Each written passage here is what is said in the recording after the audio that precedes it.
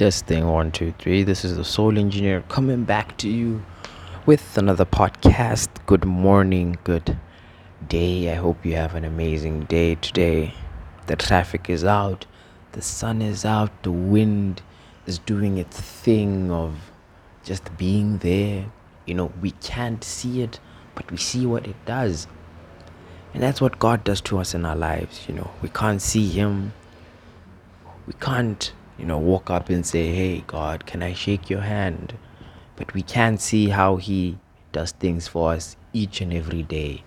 How He wakes us up, how He allows us to go through the day, how He allows us to go through challenges so we face them as human beings. So we conquer, and moreover, so that we become better people at the end of the day. I don't know of a God who wants us to become terrible people at the end of the day. Each and every situation He puts us in is to make sure He makes us better through His word, through His spirit, through His promise, and most importantly, through your actions and choices throughout the day. So my short message is take God, take Him, trust Him.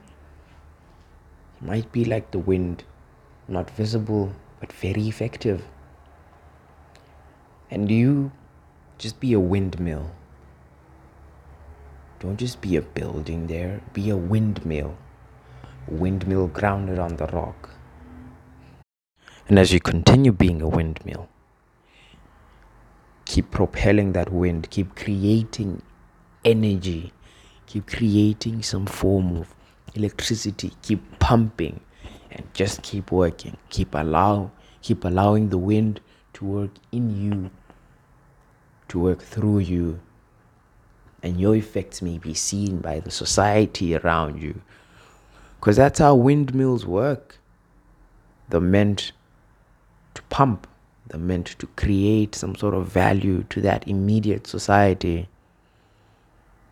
And even when there's no wind, even when the wind is low, just remember to keep doing your job as appointed.